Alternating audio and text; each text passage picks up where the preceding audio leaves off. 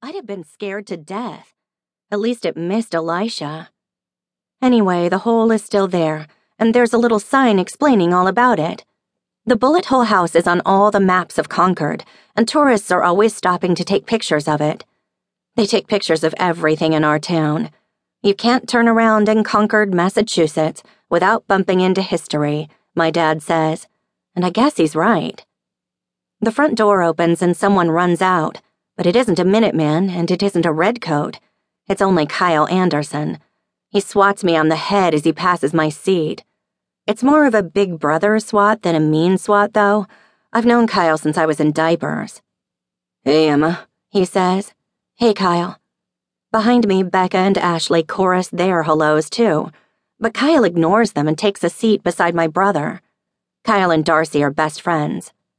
The bus lumbers on, round white-steepled Monument Square and on past Sleepy Hollow Cemetery, where all the famous people of Concord are buried, patriots and soldiers, and writers like Henry David Thoreau and Ralph Waldo Emerson and Nathaniel Hawthorne and Louisa May Alcott. As we swing on to Old Bedford Road, the final leg of the bus ride to Walden Middle School, I start to feel sick. The butterflies in my stomach feel more like a herd of buffalo, and I'm worried I might throw up like I did the first day of kindergarten. My mother loves to tell the story of how when she dropped me off in the classroom that day, my teacher leaned down to say hello, and I was so nervous I threw up all over her shoes. "Emma really made a splash," is my mother's punchline. It always gets a laugh. I don't feel like laughing now, though.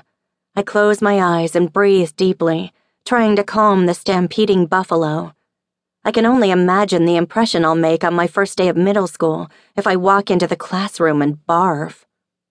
It doesn't help that I can hear Becca and Ashley whispering about my skirt again. I feel my face grow hot and wish for the millionth time that my mother hadn't made me wear it. It's pretty and everything and nearly brand new, but still it's a hand-me-down.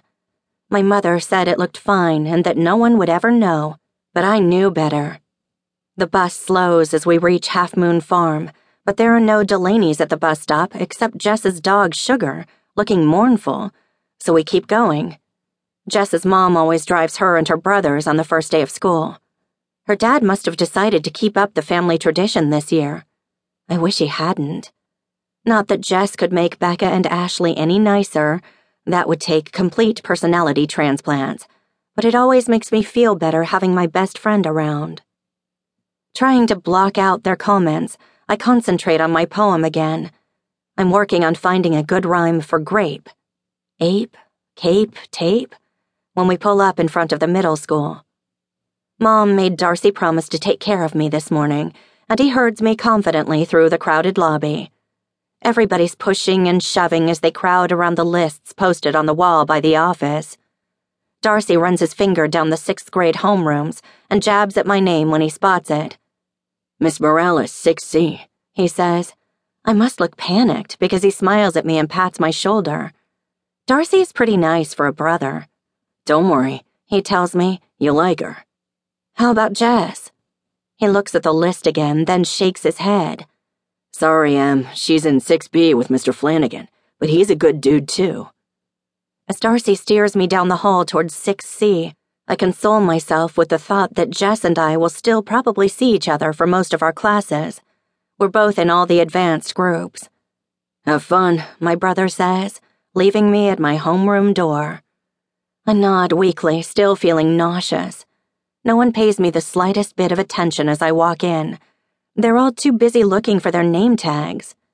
I circle the desks nervously, hunting for mine. Great.